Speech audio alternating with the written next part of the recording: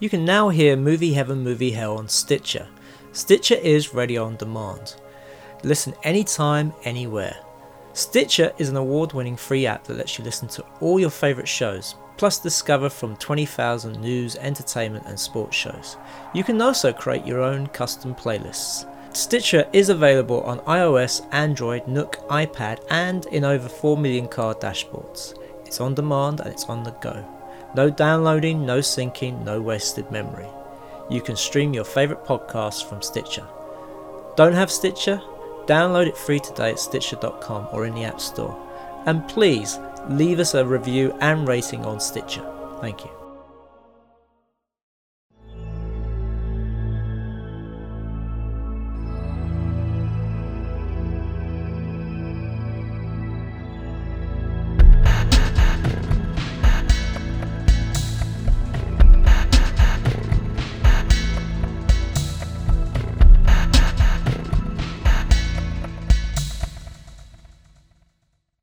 Welcome to Movie Heaven, Movie Hell with me, Simon Aiken, and I'm Keith Isles, and we are both independent filmmakers who enjoy discussing movies and related topics. And for this podcast extra, we are really pleased to have two guests. We have filmmaker and regular to this podcast, Clive Ashenden. Welcome, Clive. Hello, great to be here. And new to our podcast, we have filmmaker and comic book aficionado, Graham Williams. Welcome, Graham. Thank you. Hello, everybody. And this is going to be an X-rated episode, which may include some spoilers. I think it's going to include a lot of spoilers. In case you haven't figured it out, for this episode, we are going to be discussing the X-Men film series and related media to that. So we have touched in the past on the Marvel Cinematic Universe. We've also touched on the Sony Spider-Man movies. But for this one, we are looking at the franchise that Fox owns with the X-Men, which started in 2000. And essentially consists of 10 films in this series and a TV series now, which is kind of interesting. It's like sort of three trilogies. You've got your original X-Men trilogy that ran from 2000 to 2006. And then you've got your prequel reboot trilogy and the Wolverine trilogy that sort of ran concurrently. And then to the side, you've got, even though it kind of parodies itself, you've got the Deadpool movie. And of course, there is now a television series of Legion, which stars British actor Dan Stevens, who seems to be doing very well both in movies and television these days. So there we go. So as we kick off, I just want to ask everybody, do you consider the X-Men series of films to be actually part of the Marvel universe, as in the cinematic universe? No. Yes. No. Oh, okay, Graham. Why yes? Because it's like Marvel at the beginning and stuff, and it's got like Marvel characters and stuff. So, but in all seriousness, yeah, of course it is. It's all from the Marvel farm. They're all animals of, and just because there's no crossover or it's actually run through mostly, Marvel Studios doesn't mean that we're not actually watching any Marvel creations. Millard. Right. I mean, we do have one little anomaly though, which is the character of Quicksilver, because obviously in the X-Men franchise, he's actually played by Evan Peters from American Horror Story, and then of course he did appear in the Marvel Cinematic Universe, played by Aaron Taylor Johnson. So, they are kind of their own strands. But, yeah, it's interesting. I mean, it depends how you look at it, I suppose. Yeah, and, there were two different guys playing them, but many different actors have played many different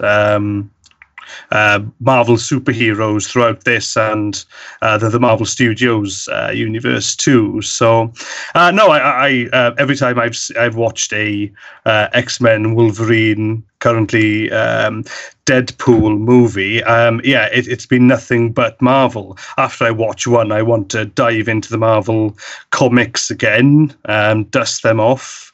I see, you see Stan Lee's mark on a lot of them. Granted, a lot of Chris Claremont's fingerprints all over the X-Men, but still, it's fully a Marvel universe for me. That's cool. What about you, Simon? As you asked the question.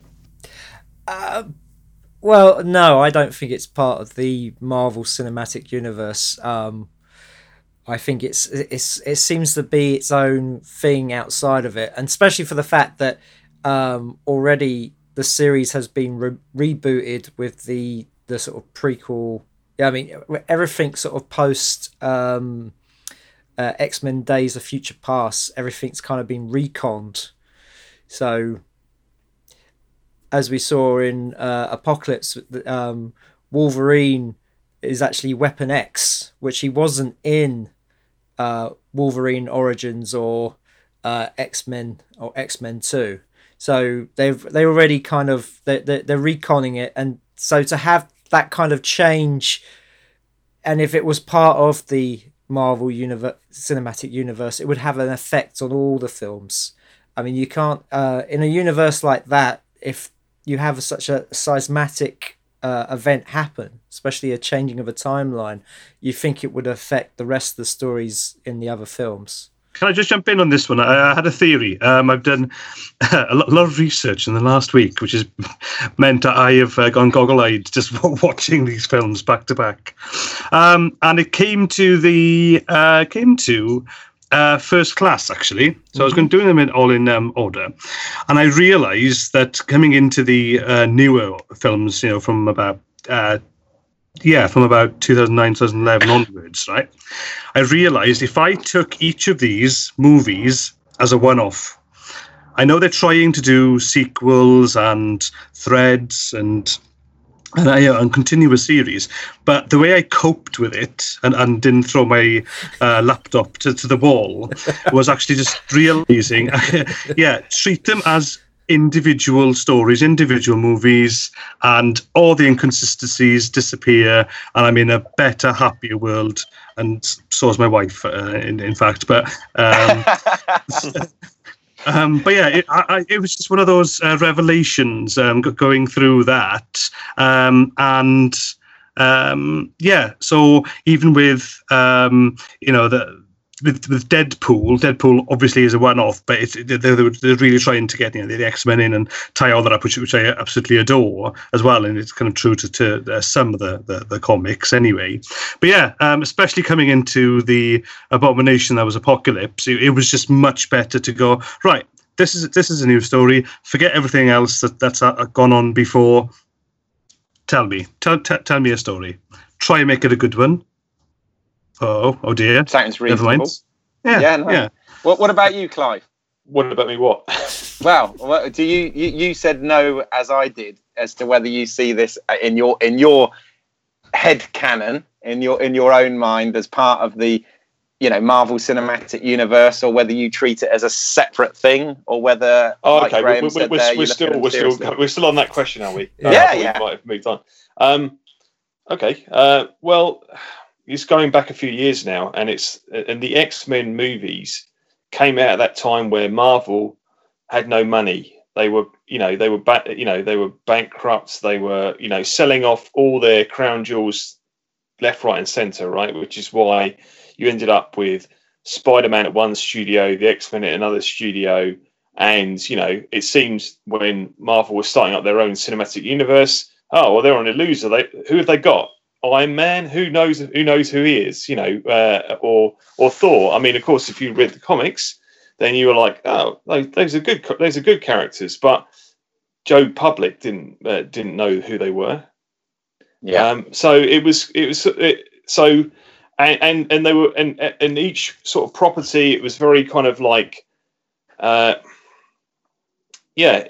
was that like, sort of going back to like a Superman or a Batman. You could see this sort of lineage in terms of they were standalone. You know, these were the only super people in their world.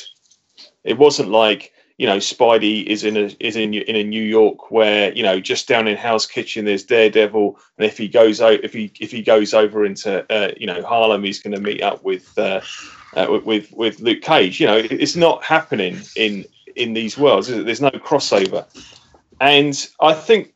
But to be honest, that's one of the things I find interesting, or at least found interesting initially about the X-Men movies, is because it's about, you know, the idea of mutants and mutants being persecuted by quote unquote normal society, and what a strong metaphor that is in the comics, because you've got all these other super people. That metaphor is almost sometimes sort of lost a little bit or downplayed, but here it was really brought out strongly. So, and the other thing was that you had that whole kind of 90s thing of about people were still a bit ashamed of superheroes.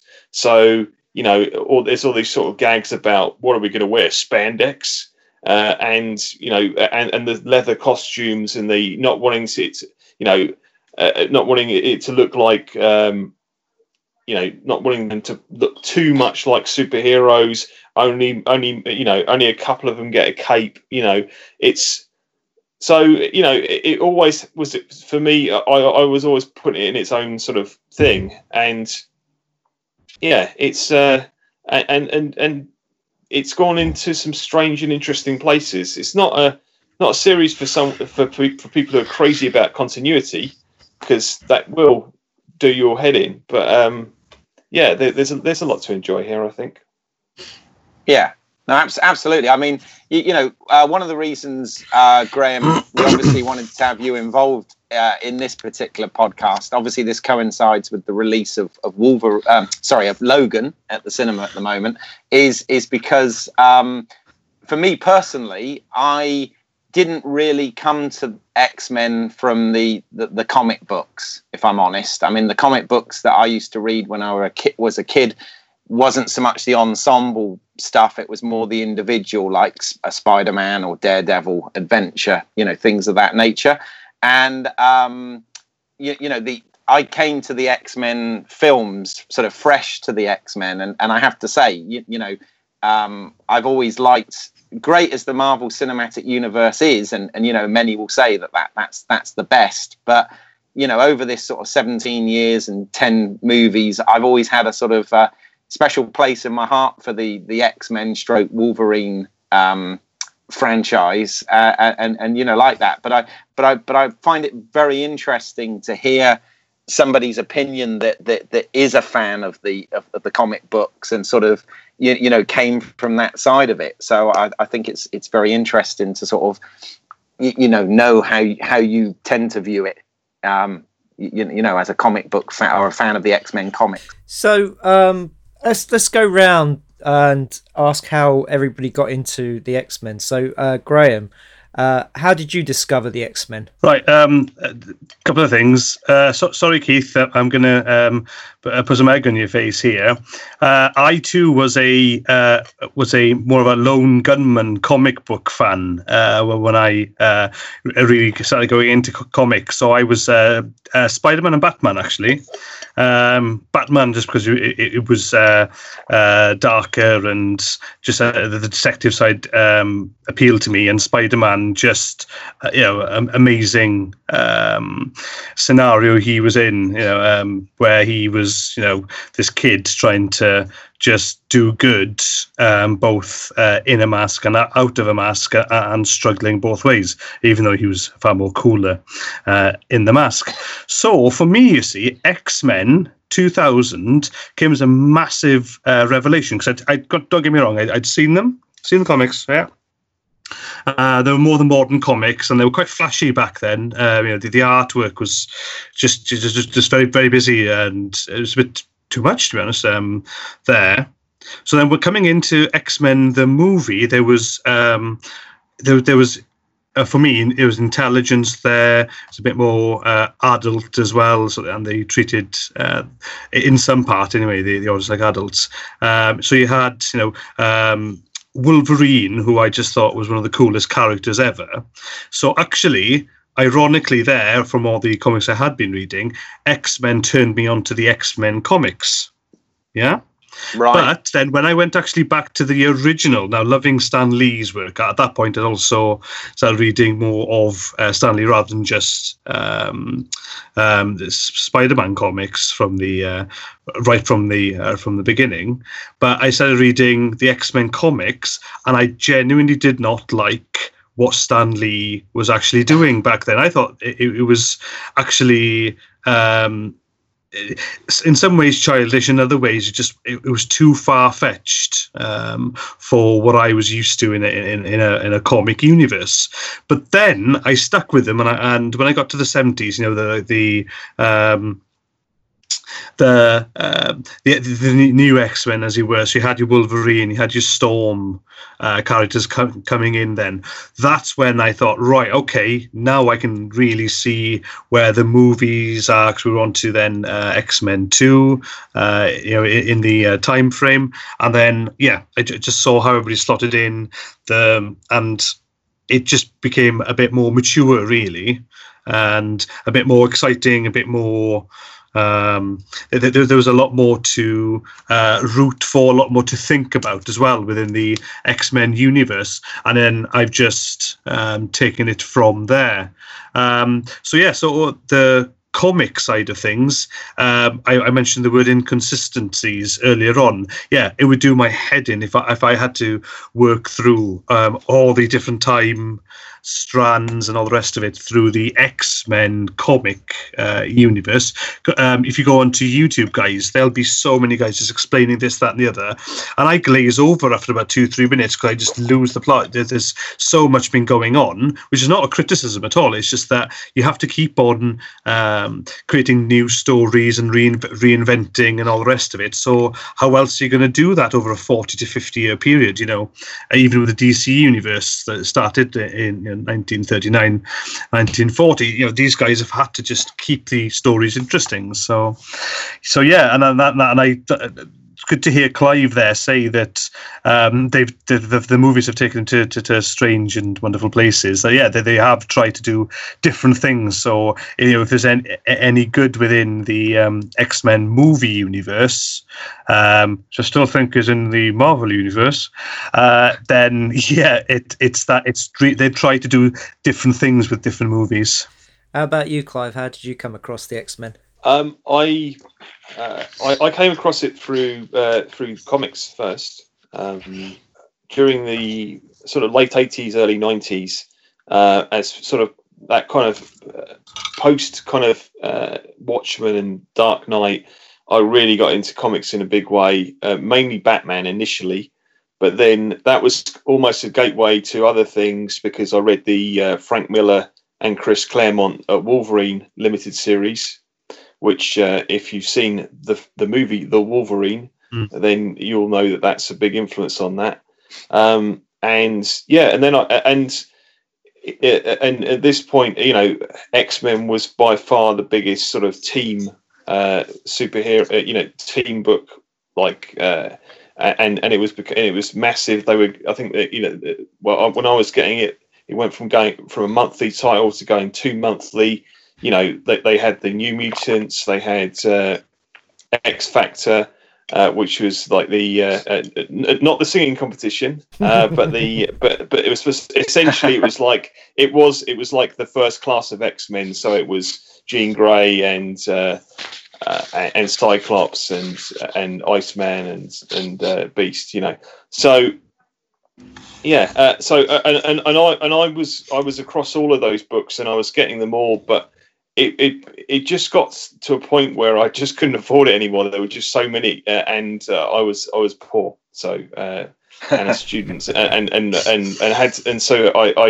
I cut back my books to just the main X-Men titles for a while, for a bit, but and then again the sort of massive crossovers sort of broke me because it got so you couldn't just read one comic without buying another dozen in order to keep track of the story. So that rather sort of turned me off the comics. But I was still going back and rediscovering things like the Dark Phoenix saga and so on.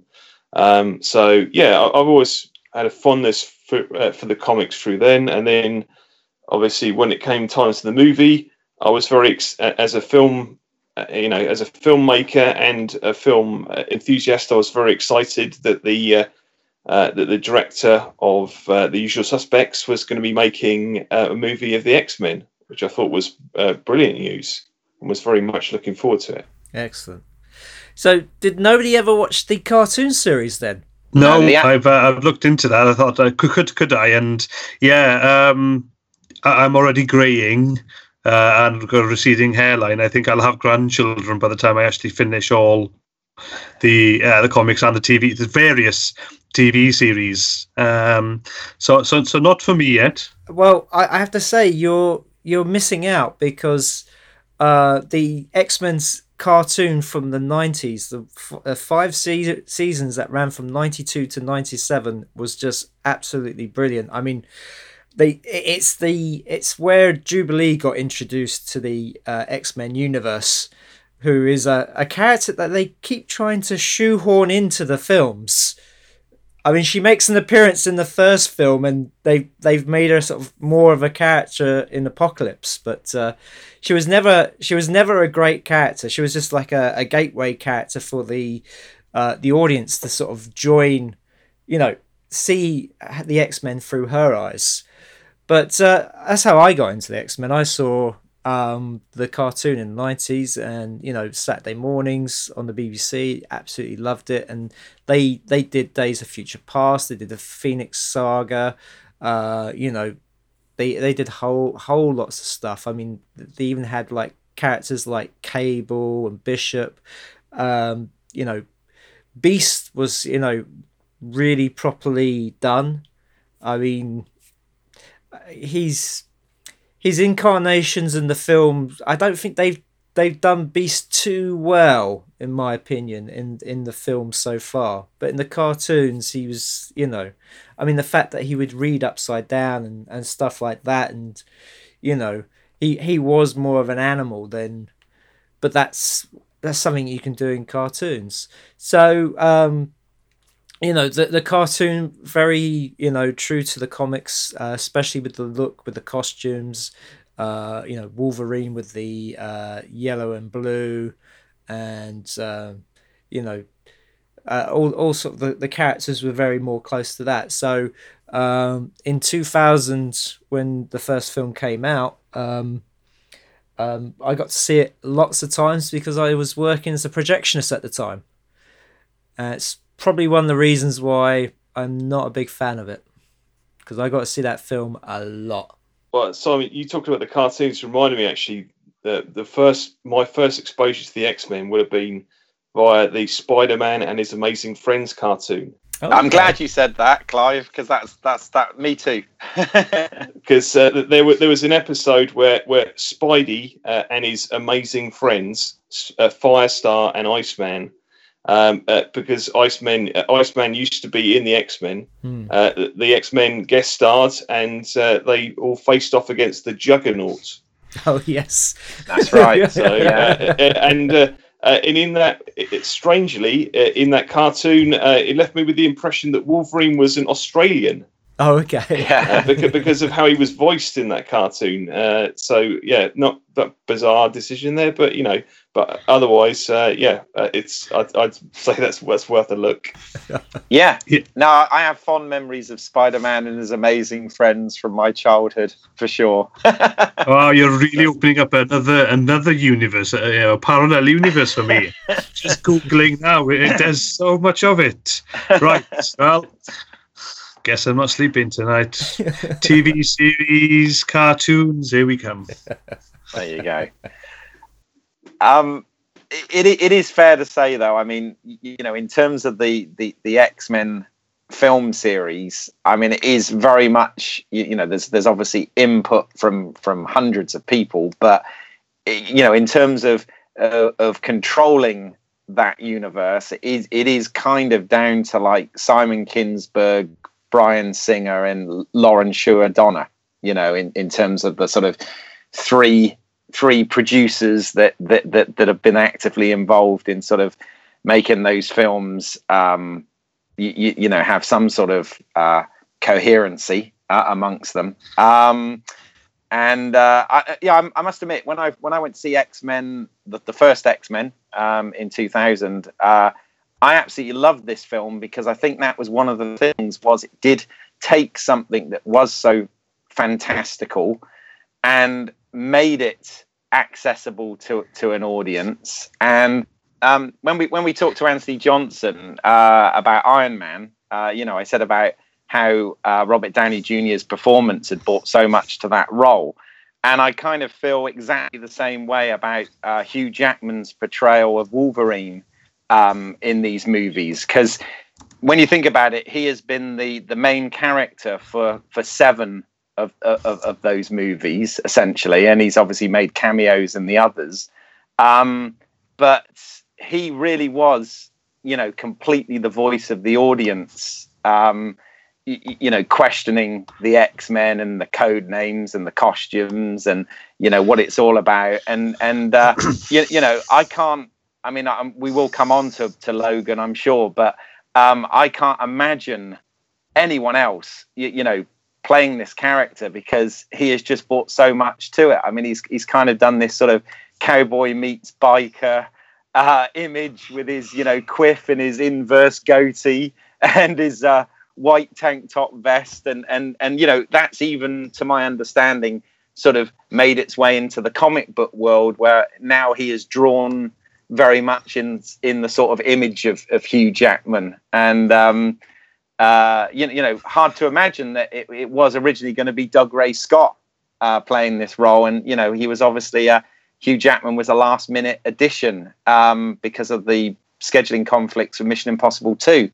And, you know, I really can't imagine anyone else. I mean, whoever's going to play this character in a reboot, they've got some pretty big shoes to fill, I think, don't you?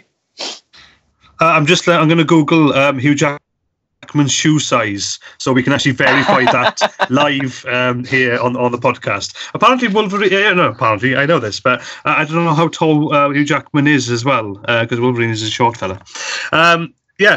Agreed. That is something that really sold the whole X-Men universe for me, especially in the movies, was Hugh Jackman playing Wolverine with a bit more humanity. And I mean that the animal side of him was very much written and drawn in many of the comics, and a lot of the writers and artists really started to give Logan and, you know, the Wolverine a bit more of a human side. But I just Hugh Jackman just sold it for me. I love the way he could just portray him with certain soft sides. I know it was written in there, but you know, you still need a great actor to be able to carry that off too. So yeah, I just thought that. So every time I do get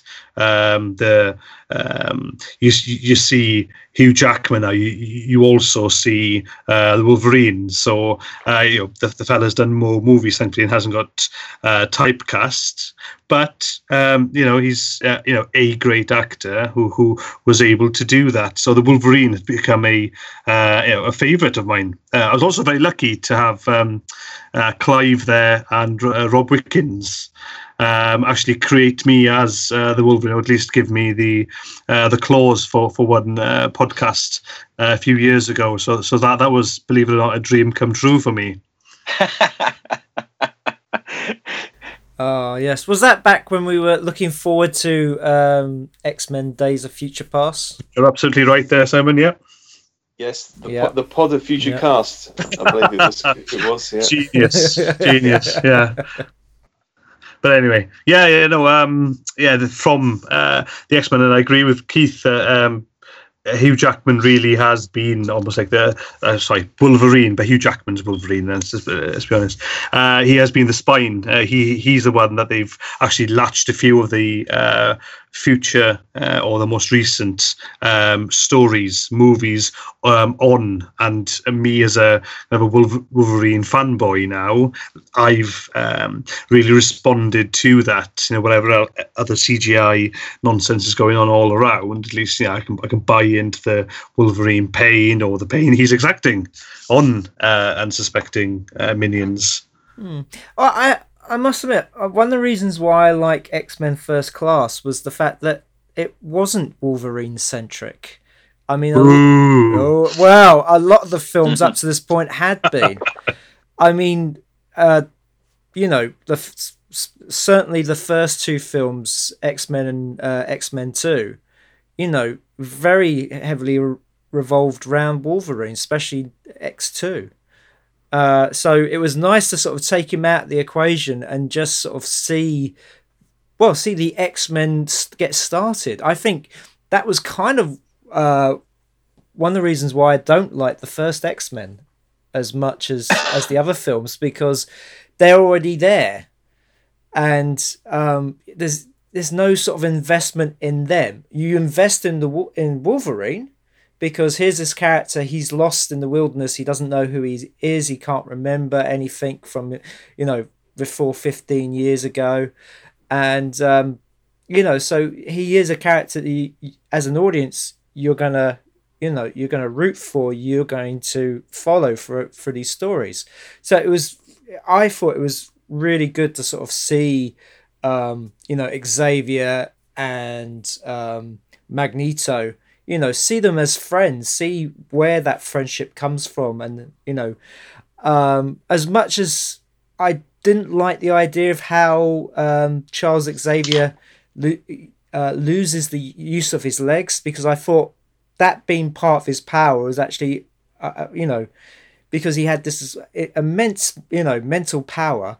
So there had to be some sort of price for that. And, in the comic books, in the cartoons, it was the use of his legs. So to find out, spoiler, that he got he got hit by a bullet in the spine, did kind of take away from that a bit. But I am a big fan of X-Men First Class, and of course originally that was going to be Magneto, Nazi hunter, wasn't it? It was going to be a part of the X-Men origin story.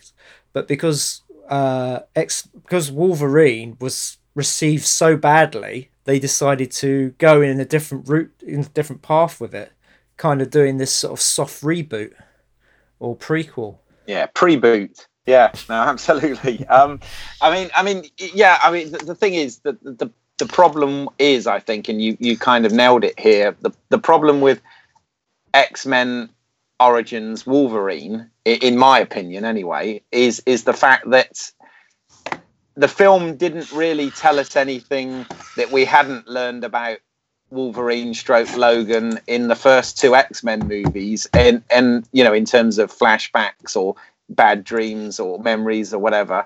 And I think, to be honest, they did it better in those films than they did in the movie based on it. And that for me is the reason that the sort of first Wolverine film out of the three Wolverine films is kind of the weakest one, because it didn't really tell us anything that we didn't already know, and the mysterious side of Wolverine was kind of what made him interesting as well. So I always felt that was kind of a redundant film. It was like one of those films that had been sort of made for the sake of it, really. Yes. I don't know what you guys think. Well, it was also the first example of them retconning the storyline. So you take Sabretooth, who in the first one was just a lackey, and then suddenly he's Wolverine's brother. And you try and think, well, how does that make sense? Did Sabretooth get his mind wiped as well? And become a completely different person at the same time. Yeah, if you treat them as different movies, it becomes a lot less painful. Well, this is why I think X-Men: Days of Future Past was so genius, really, because that managed to be sort of a prequel and a sequel and a reboot, and it kind of dealt with some of those inconsistencies that Last Stand, X-Men Origins, Wolverine, and First Class had. And it was kind of, I think they sort of did it in a way that they took the mantle that the Star Trek reboot did a couple of years earlier. They took the same kind of mantle and put Wolverine in that frame, and I think they handled it very well by having that sort of Back to the Future-esque timeline thing with him being the character. They obviously did it less well. They tried to do the same in the whole sort of Terminator franchise, and that didn't quite work as well, did it? But it was. I think X-Men: Days of Future Past was a fabulous movie, and that's one of my favorite of the series, I have to say. Yeah, but it was kind of sort of paving over Last Stand and say that didn't really happen. Don't worry about that one. Which this is the thing about the X-Men films, that Bryan Singer was steering the ship along, and I thought he built upon the first X-Men film and delivered a great film with X2. I thought that film was really great. I really enjoyed that one. And of course they set that up for the Phoenix Saga, and unfortunately then Bryan Singer went off and did Superman Returns. Of course we got Brett Ratner instead, who whose nickname is Brett Shatner as in crap, and just a terrible film. I mean, it seemed to be at the time, because we had the same problem with Spider-Man 3, even though it was the same director and Sam Raimi, that the third film in the series was, it just absolutely became a mess, just collapsed in on itself. Saying that, at the end of Days of Future Past, I was very happy to see Kelsey Grammer as Hank McCoy at the end, so it's got one saving grace, the film. Yeah, I mean, to be fair to Brett Ratner, he did sort of come in 11th hour and sort of pick up what Matthew Vaughn had already kind of set in motion with Last Stand. But yeah, I mean, that was a bit of a mess of a film, to be honest. Yeah, even though he was great in it. Yeah, I was going to say, he was great in it. He was great in everything. He's wonderful. But no, it's got some of the coolest Wolverine fight scenes in it. Obviously, I'm clutching at straws here at making a good movie, but it had some decent scenes. But as a whole, I thought it was quite disjointed. And the reason I'm butting in here as well is that, just to take it back, Simon, where I genuinely I went back to Days of Future Past, and as a film, it doesn't work for me. I know it ties up the loose ends, but at this point is that when I looked back at it, I went, actually, I do remember being in the cinema and having a bit of a meh. I had a couple of the great scenes, the opening with the Sentinels, obviously just for the sheer audacity and fun of it, the Quicksilver sort of sequence, but then that scene in that in the room when they're rescuing Magneto there, but no, I've gone back to it and it doesn't work for me. Very much the same as Last Stand doesn't work for me either. It's too disjointed, and whereas you had with X2, which I think is the best of the lot, X-Men, that is, ignoring Deadpool and Logan recently, but I just can't love both those films, especially Days of Future Past. I just think it's too cumbersome, and it does drag out the third act a bit too much for me. Fair enough. Clive, any thoughts? Yeah, it's interesting. I rewatched the original trilogy, as preparation for talking about the films, because I found myself going back to things like First Class quite a lot, because I agree with Simon. I think it's a really good X-Men movie, because it's about the X-Men. It's not about Wolverine plus X-Men. It's about the X-Men, and I find it's a really engaging story. I think putting it in the 60s and rooting it in something it actually, it really works, and it makes sense, because obviously, we have the backstory of Magneto being in the concentration camp as well. So the timeline in that movie, anyway, is works, and it's sort of and it has a really nice sort of energy. It's pretty unpretentious, and you've got some really good actors there. Kevin Bacon. Kevin Bacon's a big surprise. He's an amazing.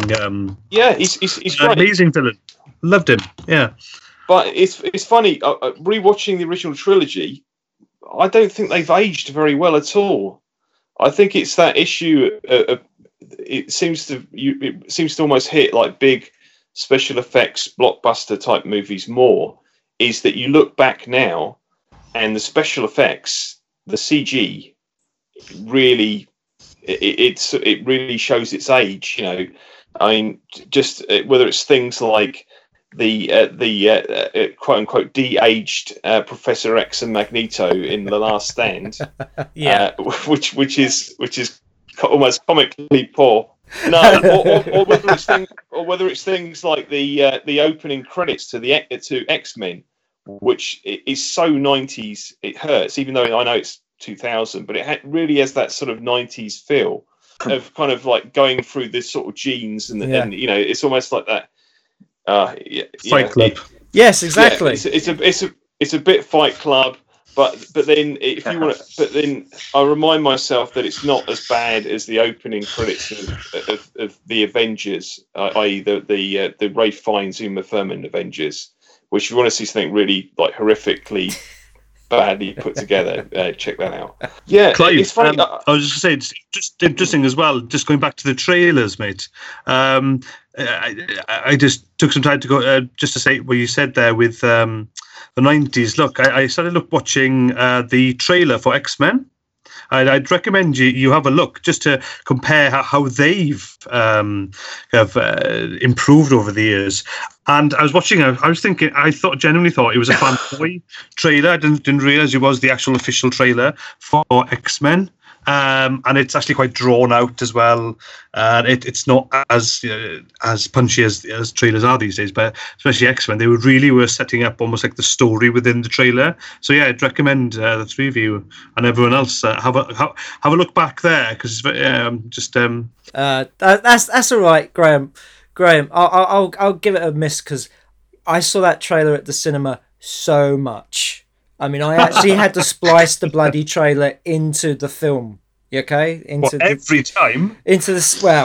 schedule, because we get the trailers for the films months in advance, and the X-Men one we put in, because you remember when the X-Men came out, that was a bad summer. The only good film, you had Gladiator, which was a hell of a start, but then it went downhill. You had films like The Patriot, Thomas the Tank Engine. I wasn't a big fan of Snatch. I was looking forward to it. Wasn't very good. Memento was there, but then that wasn't a blockbuster. Memento was fantastic. But then Castaway, Unbreakable. Yeah, I see you there. Yeah. See a point there, Simon. Yeah. Well, no, Pitch Black came out afterwards, because I know that was an October release. See, the thing was, I was a projectionist for about 4 months, so I finished working at the cinema at September, because that's when they went under. They they were losing money, so the guy who owned it, he closed it down, and it was taken over, but unfortunately my services wasn't retained. So yeah, I remember that summer very well, because I got to see the same films and the same bits over and over again. So can I just throw Charlie's Angels, Dracula 2000, What Women Want in there? There's some goodies in there, but yeah, fair point. Yeah. I mean, I got to see Chicken Run so many times. There gets a point when Chicken Run gets a bit old, but I think the the one thing I did notice going back watching, I went back and watched the first two because I just didn't want to sit through the third one again. I was like, I'm going to skip that one. But especially the first one, they had this kind of like, it was like a video game mentality. So they had to get past the sub boss and then another sub boss to get to the main bad guy. So you just literally, they were just going, they were just taking on the minions one at a time, getting rid of them, and then before they get to Magneto at the end, who's the main boss that they have to sort of take out. And it does, I do remember there being other films kind of like that, and it's sort of, it gets a bit old, that kind of, that sort of storyline of, you got to take out Mystique, and then you got to take out Toad, and then you got to take out Sabretooth, and then you get to Magneto. Yeah, I agree, Simon. I think also it's like, especially if you look back now, after we've watched the Avengers movies, and after, we've watched the later X-Men movies, and there's Guardians of the Galaxy, all these different things, but the definitely the initial X-Men movies, it's like I remember being a bit frustrated at the time watching them, because as much as I was really enjoying Wolverine and this is all great, and like the comics, in the comics the whole thing of it is that they fight as a team. They have a leader and they fight as a team, and that's how they're able to beat these massively powerful enemies in the end, is because they come together. There might be, you have different personalities, they clash, but they fight as a team. And it's all one-on-one fights. And whilst there's a certain kind of like, who would win with X versus Y, you don't get that same sort of excitement that you do when they're really working together. It's like, one of the things that I did enjoy, I have some issues with Days of Future Past, but that sequence in the future where we see the future survivor young X-Men, that opening sequence where they all fight together is brilliant, and I remember being so excited from the film after that, because that was great. Yeah, I'm not sure I entirely agree with you there on that at all. I think that X-Men, one of the things that it does really well, the first film, is the fact that by the end of the film they are all working together as a team really well. And the thing I like about it is the fact that they don't get along. Scott and Logan really don't get along, and you have all that sort of banter with them and stuff. And that great Josh Whedon line where he says, how do you know it's me? And he goes, "You're a dick." And all that stuff, which I thought was great. But by the end, they do completely gel as a team, and stop. Stop Magneto's plan. They gel for like 30 seconds, where they come up with a plan and they do it. Most of the time that they're magnetized to the inside of the Statue of Liberty.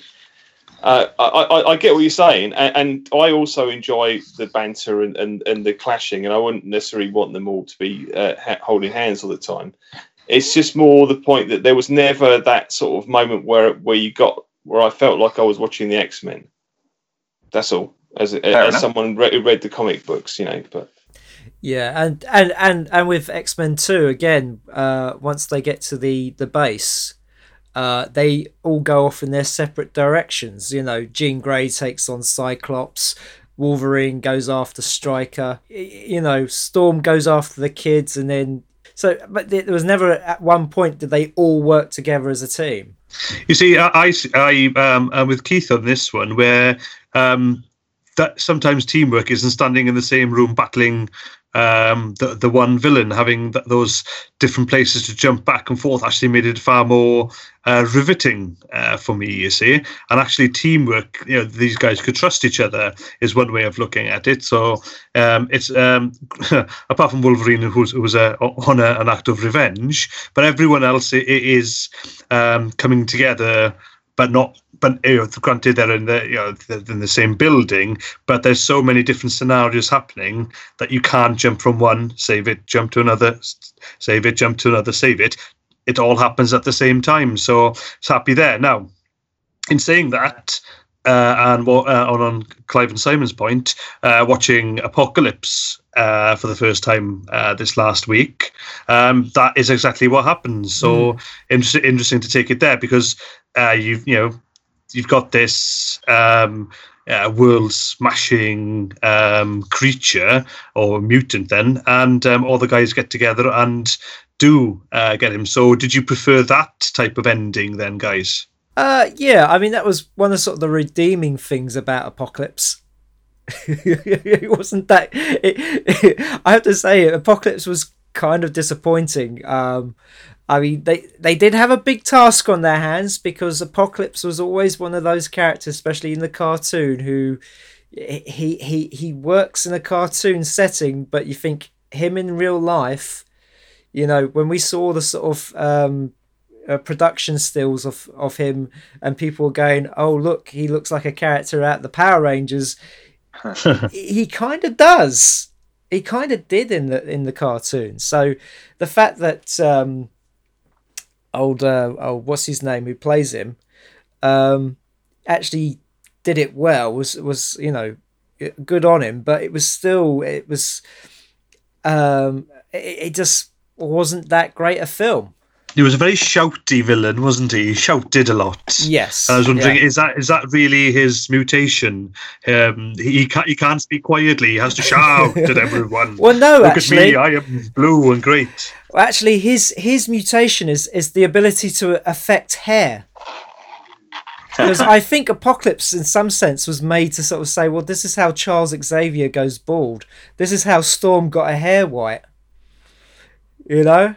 I think secretly Apocalypse wanted to be a hairdresser. Right, so I've actually been living with Apocalypse for the last 10 years. That's why I've got the grey and the seating. Understood. Thanks, Simon.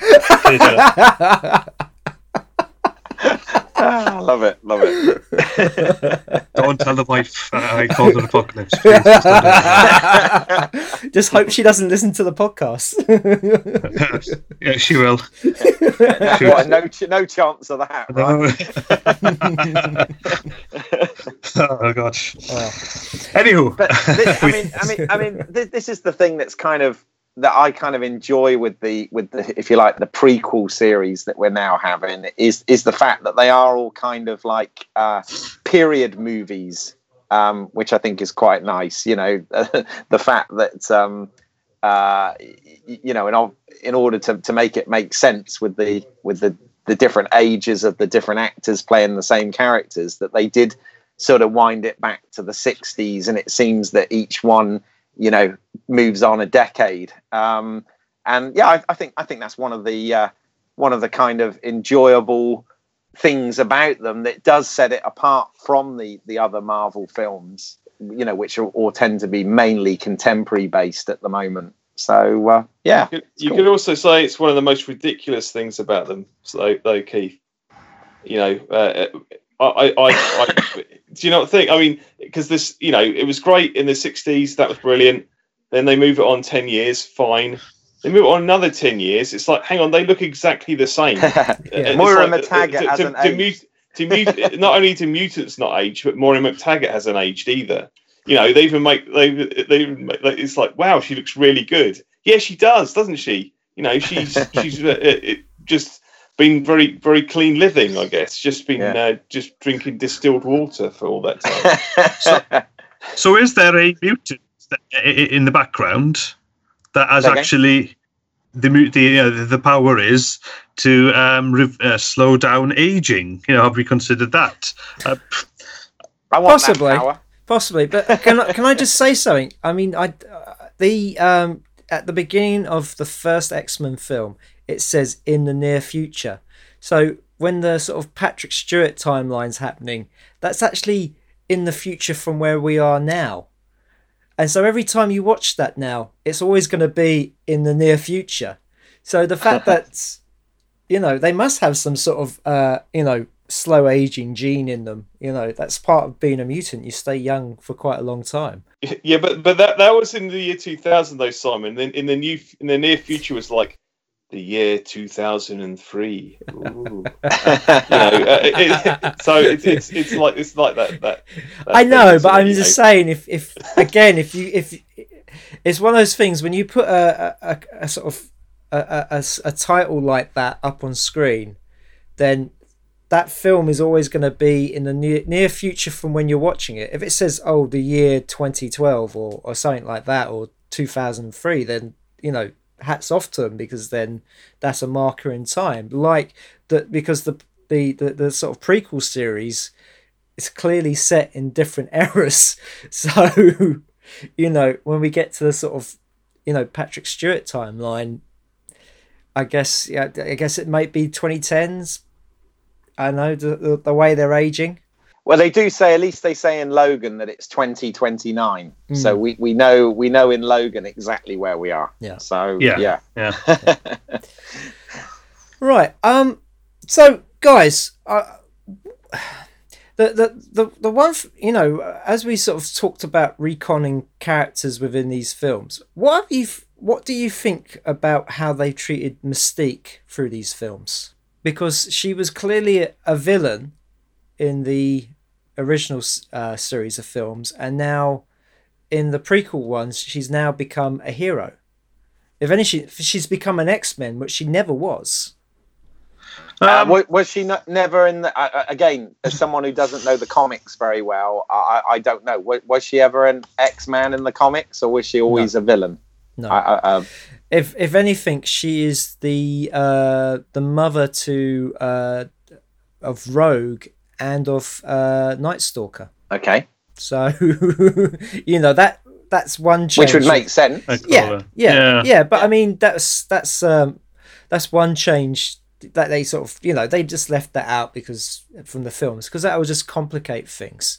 But I mean, what do you guys think about that? Well, personally, you know, I've read X-Men comics where Magneto is leading the X-Men.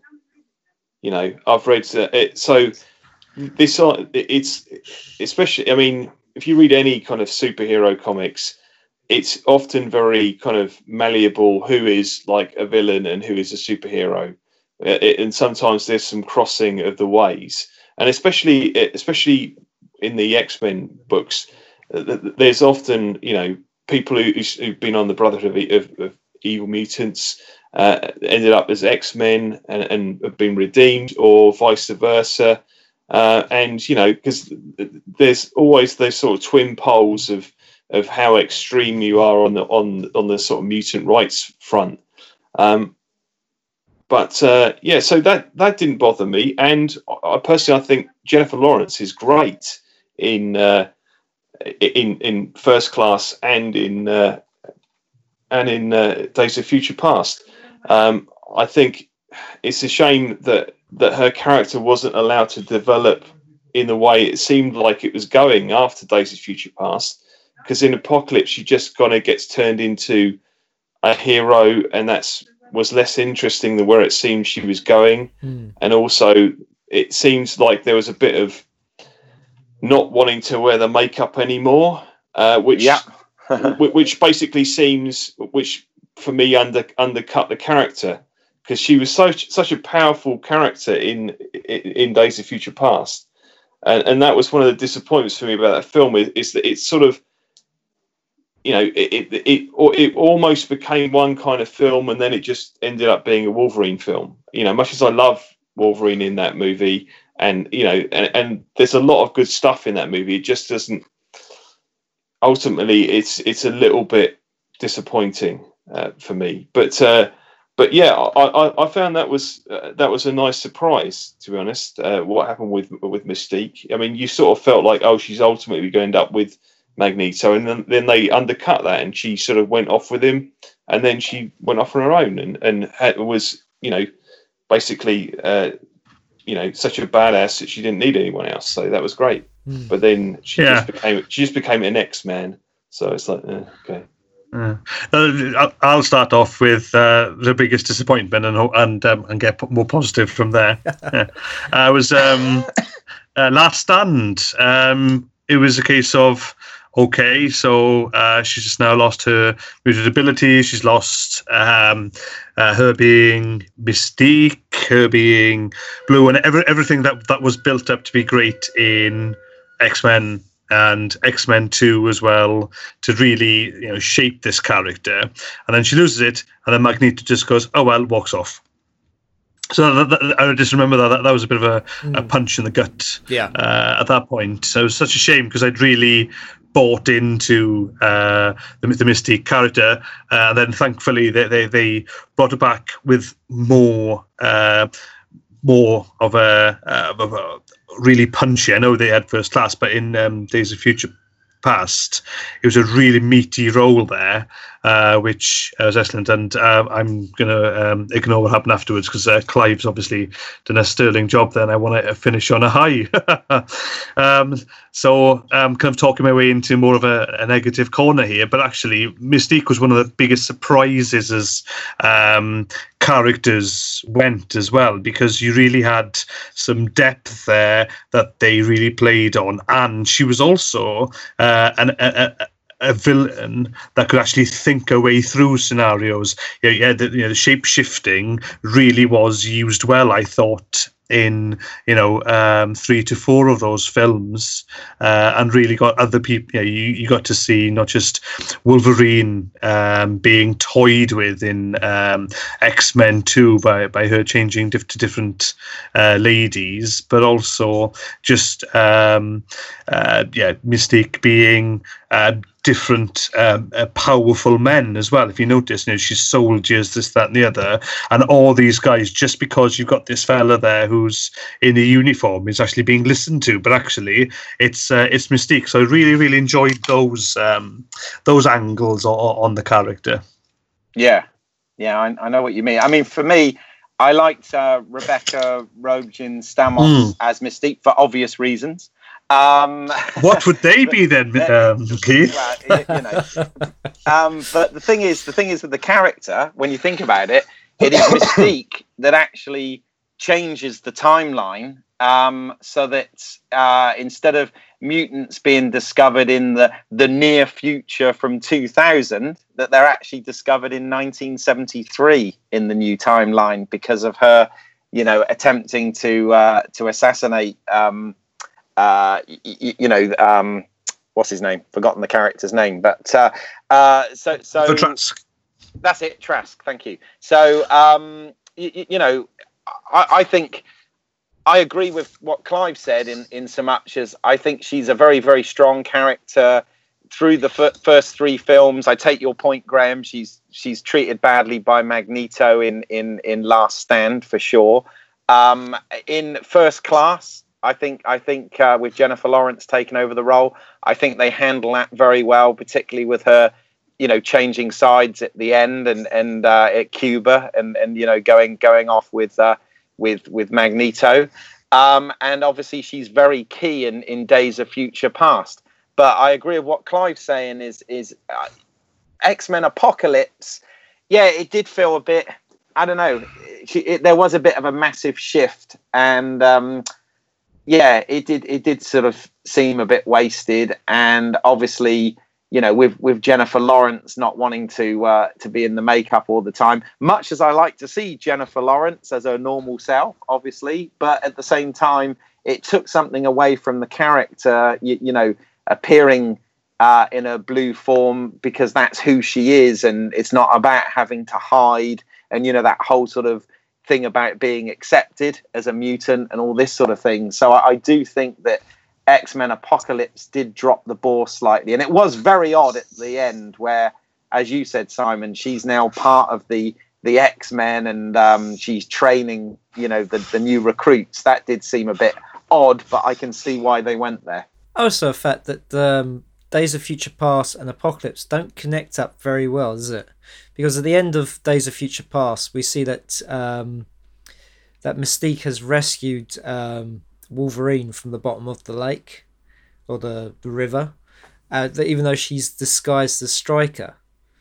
And of course, that's right. And then suddenly, actually, no, Stryker's actually got Wolverine and turning him into Weapon X, and it was like, well, what happened? Because at least with Days of Future Past, you found out what happened to the other mutants that left with Magneto at the end of First Class. You saw this is true. you know, so there was some continuity.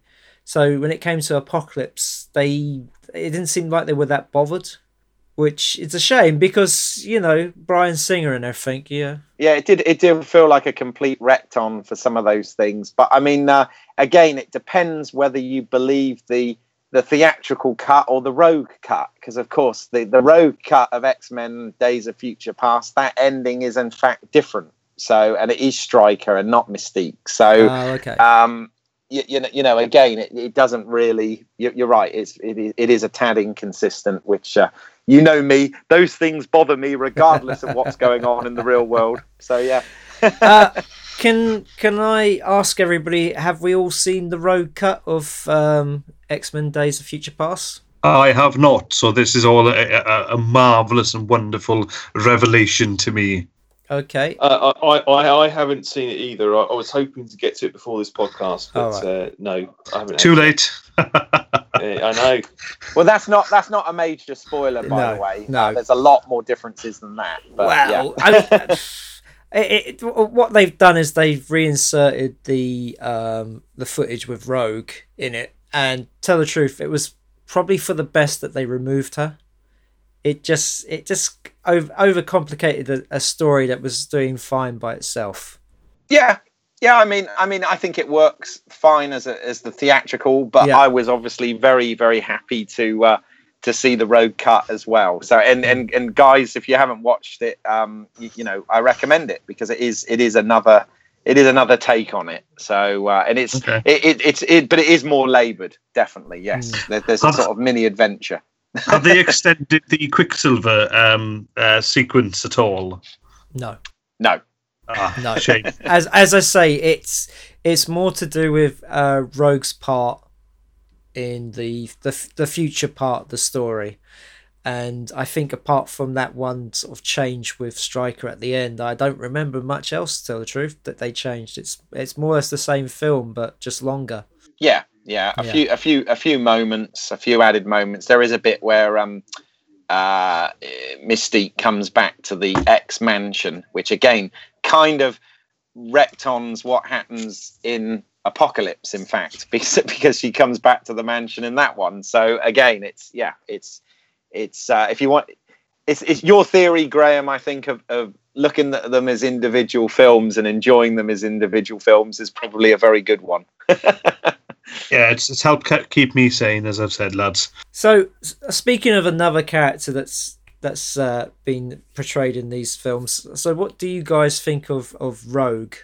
Well, I like her because for me, Rogue in the first film is it's her and Wolverine actually that are the two that are sort of thrust into the X-Men world, and that we as an audience learn who the X-Men are and what they can do through both Logan and Rogue. So I think in the first couple of films she's pretty important, but they do seem to sort of obviously in Last Stand she gets cured, right? She actually decides to take the drug, doesn't she?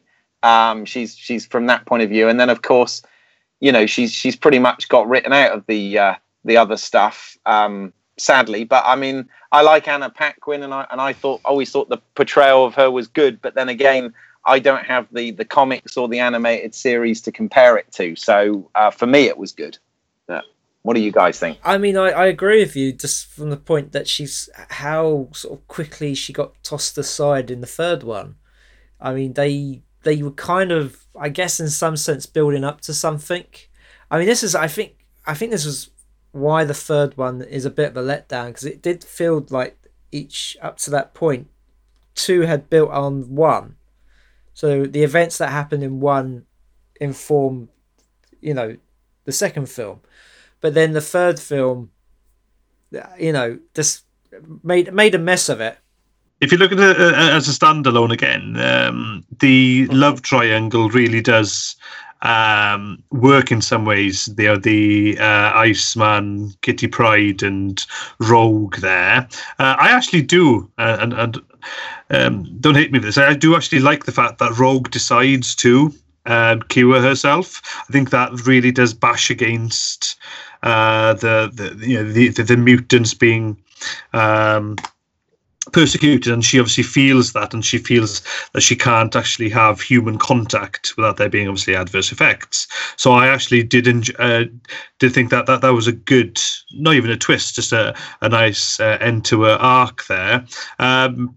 Rogue as a character never really floated my boat as such. It's not a criticism, it's just wasn't there for me. I love the fact that she was portrayed as well by Anna Paquin in the first film. But yeah, and I thought the end of the arc there, she really does want to be able to have contact with humans. I thought really played well, and she made me think about the fact that so many other mutants are fighting to be mutants, and it's okay. Let's go back to Mystique after all, how she was built up. She really wanted to, but she had it taken away. But Rogue had that decision. So no, I actually was pleased with that. Yeah, no, I agree, because let's be honest, if you had a mutant power, some of them have got cooler powers than others, and the not being able to touch anyone else is not the best of mutant powers, is it? Let's be honest. So agreed. Yeah, I agree. I think the fact that she makes that choice is actually probably quite a good conclusion to her arc. But certainly she was more prominent in the first two films and a little bit forgotten about in the rest of them, I feel. But what about you, Clive? I'm slightly ambivalent about Rogue, because in the comics I was reading in the late 80s, early 90s, Rogue was a big part of the team, and I really liked Rogue. I've not seen that Rogue in films. I don't think. I think basically the Rogue as portrayed by Anna Paquin in that sort of initial trilogy of movies certainly it's like they've given her Kitty Pryde's personality. It reminds me of what happened with Kirsten Dunst in this Sam Raimi Spider-Man movies. Was basically, that's not Mary Jane. That's they've basically given her Gwen Stacy's personality. So you have these characters who are quite fiery and sort of sparky and interesting in the comics, and then you just get these sort of slightly, I don't know, whiny characters on film. And the other thing that annoys me, I will say something positive in a moment, I promise. is that in X-Men, she's got a southern accent like Rogue is supposed to have. And that disappears in X-Men 2, much like the African accent disappears from Storm in X-Men 2. Yes. So it's which is like, it's a shame. But I remember at the time when I watched the movies, I was very much invested in her journey. Watching them again as an now I'm slightly older, I find her a bit annoying, if I'm honest. I find her teenage angst to get on my nerves slightly.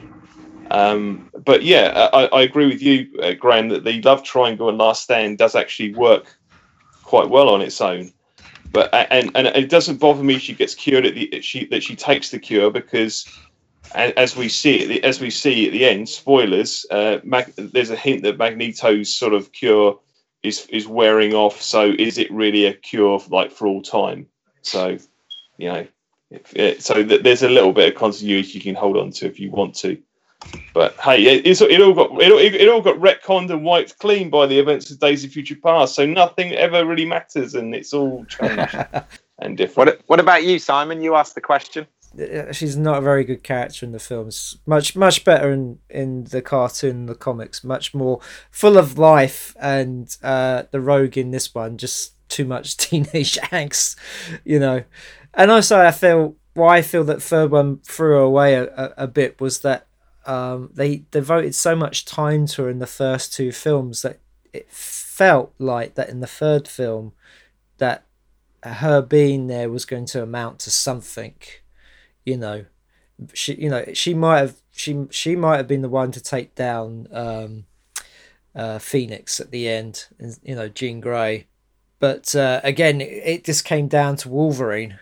Yeah, but No, I wanted to sort of say something because the thing is though, the whole ending of Last Stand and the whole thing with Magneto maybe getting his powers back, I think it comes down to it plays to two camps depending on, you know, which way you want to go with it. So in Days of Future Past, that's the future that's led on from those films. So Magneto got his powers and he's, you know, working alongside Charles and the rest of the what's left of the X-Men.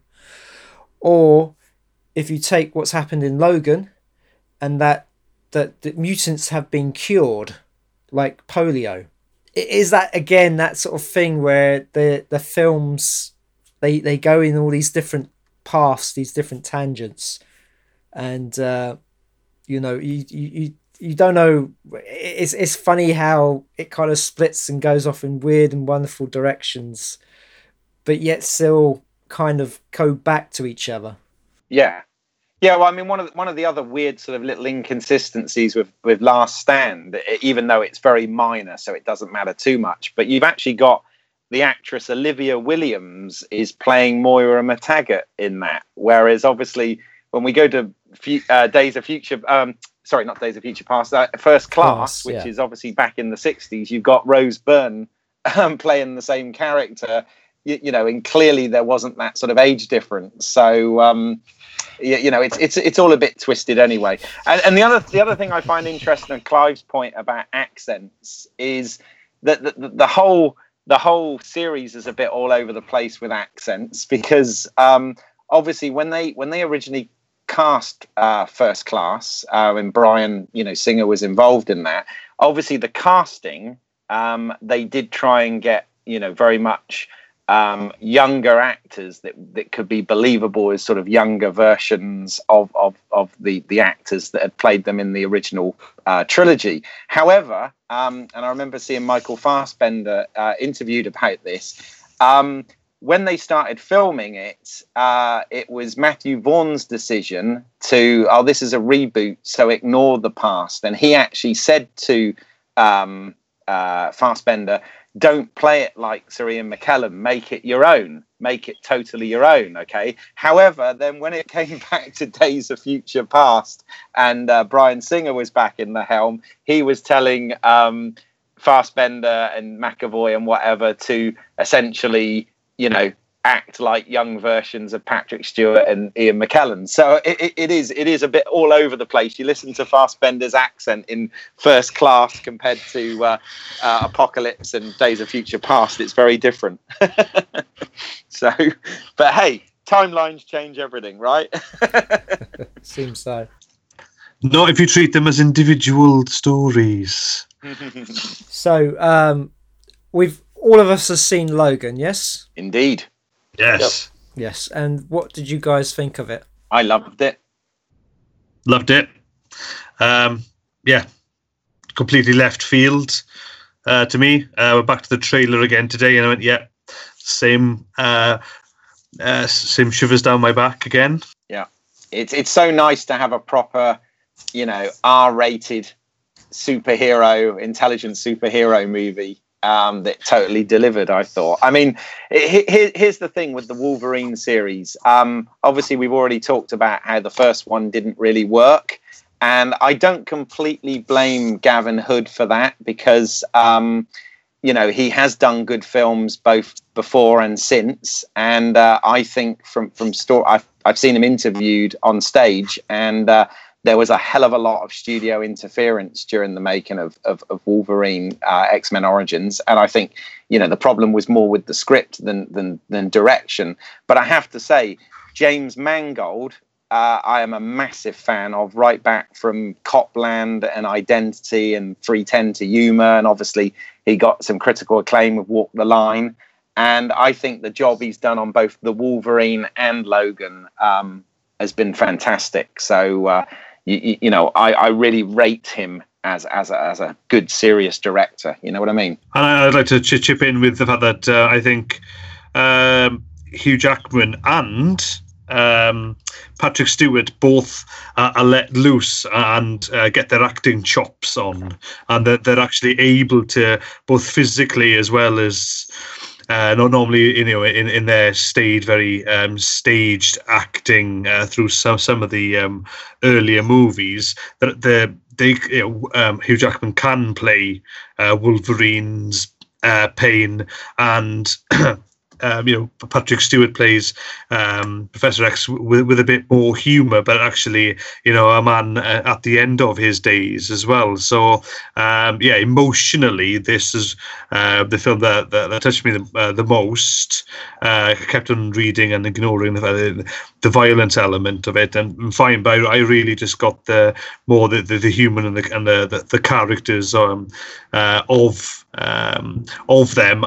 But it's still within a movie format as well. It's the end of a franchise, so there has to be some action sequences and explosions and the like. But actually, there was a fair few surprises also with the character choices too. But no, I was talking to somebody the other day saying about award season and why Hugh Jackman wasn't up for at least some critical acclaim or some nominations there.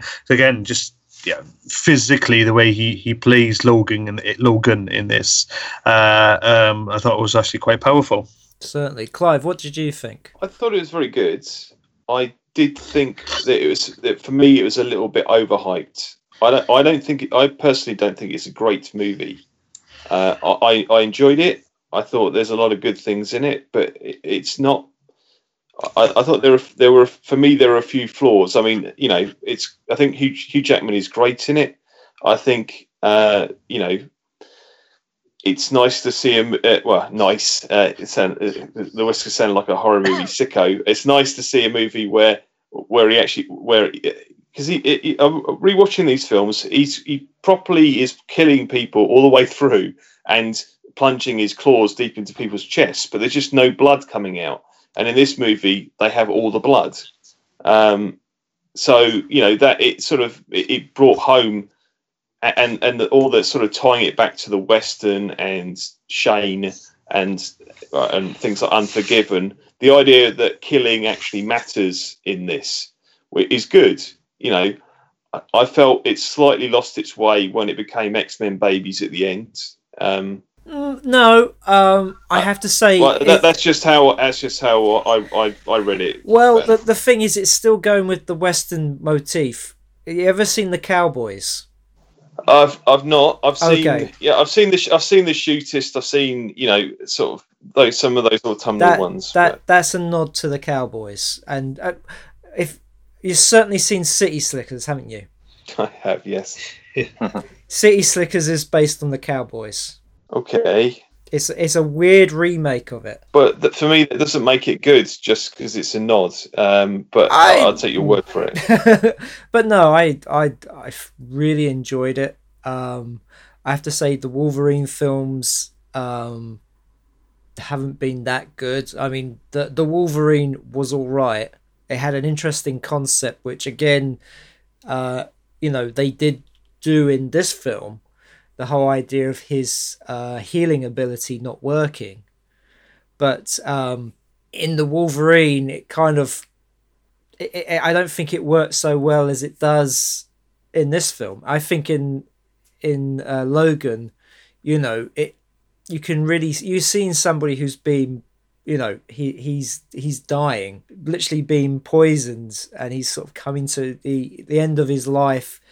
And he is kind of, living with the fact that he, all this stuff he's done, all these people he's killed. Just to follow on that from there, Simon. I while I was watching it, I was thinking of him as the old soldier, the guy who is going back and regretting. I know you've got an Unforgiven there as well as the old cowboy, the killer. But actually, I don't know. I was just reading the Wolverine, but Logan there being this old soldier who really is tormented by his past, and his body showing the fact that not only has he been going out there killing people, others have tried to kill him as well, and haven't, but he's now battered and bruised. I then went back to the Wolverine, and I think that there's a bit of they tried to have a theme in there of him being, the soldier and the like, but it didn't quite play out as well as this one, as in Logan then. So yeah, no, I agree with you there. It was just that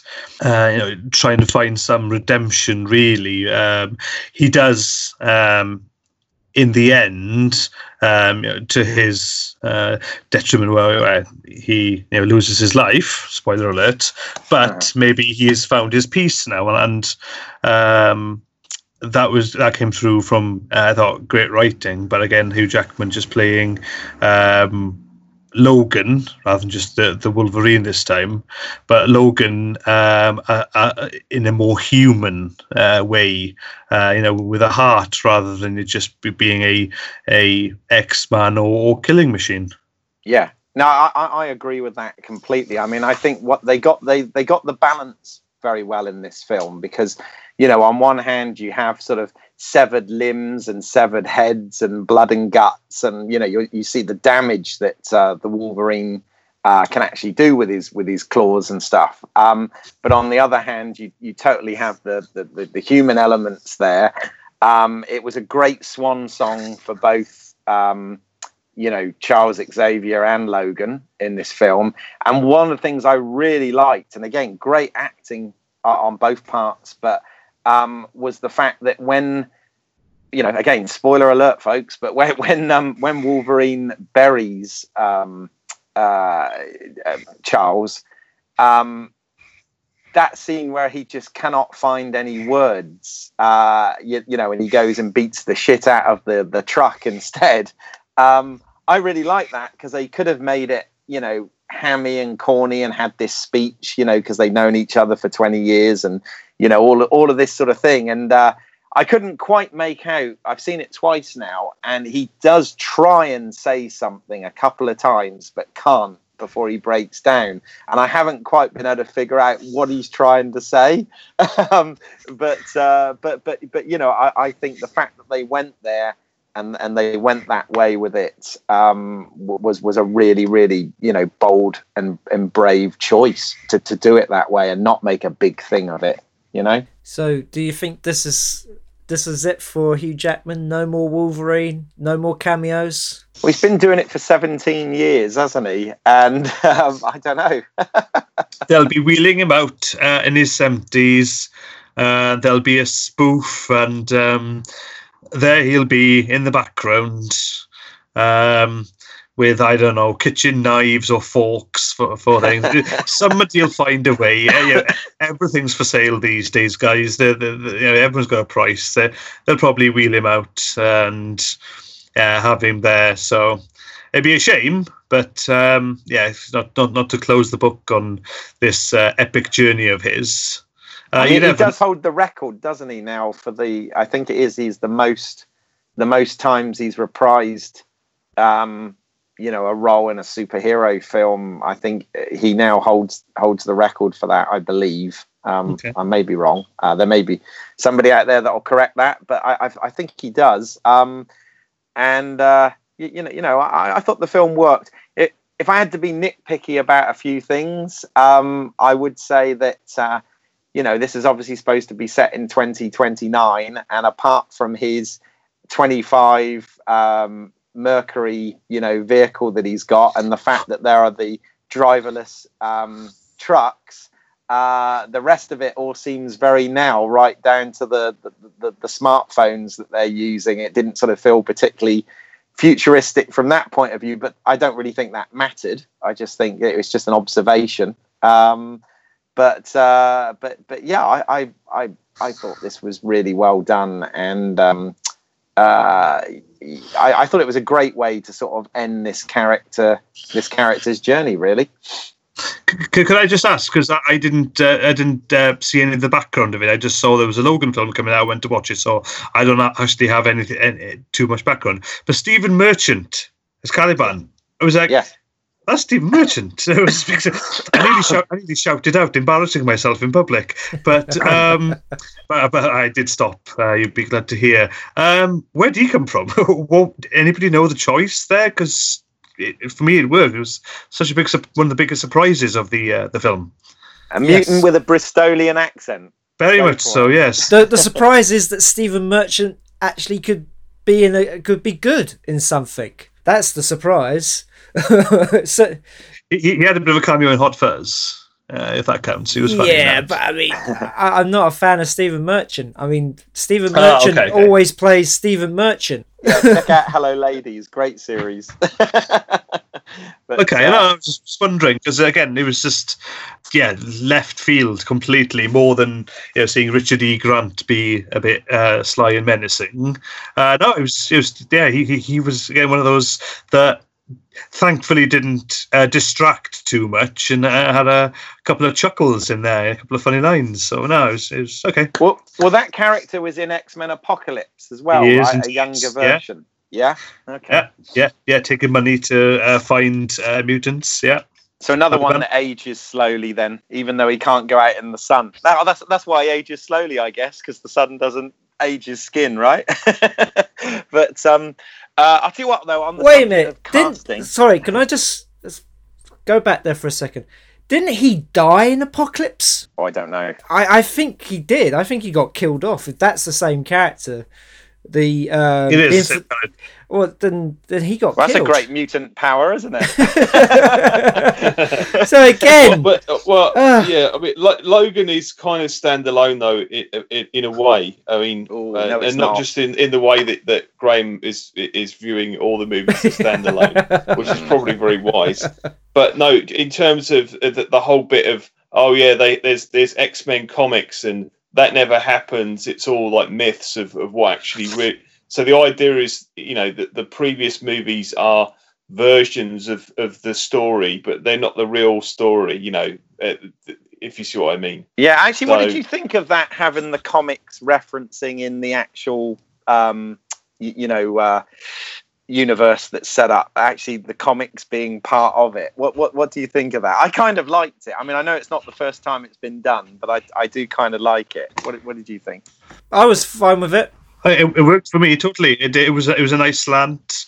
Logan could play off the fact it's not real, and he was trying to, the film was trying to be a bit more realistic. And then you have this fantastical, format, these stories for kids, kind of thing. So no, I thought that worked really well. Us as comic book fans as well, we're kind of. Had a bit of a nod there, a bit of a wink to that, but no, I thought it worked really well. Something different. No, I thought they were saying more that the films were real compared to these comic books. So I don't think it was like saying that the films weren't that way. I was more of a sort of commentary about the comic books in some sense, but I mean within the world of this film, I think it works fine.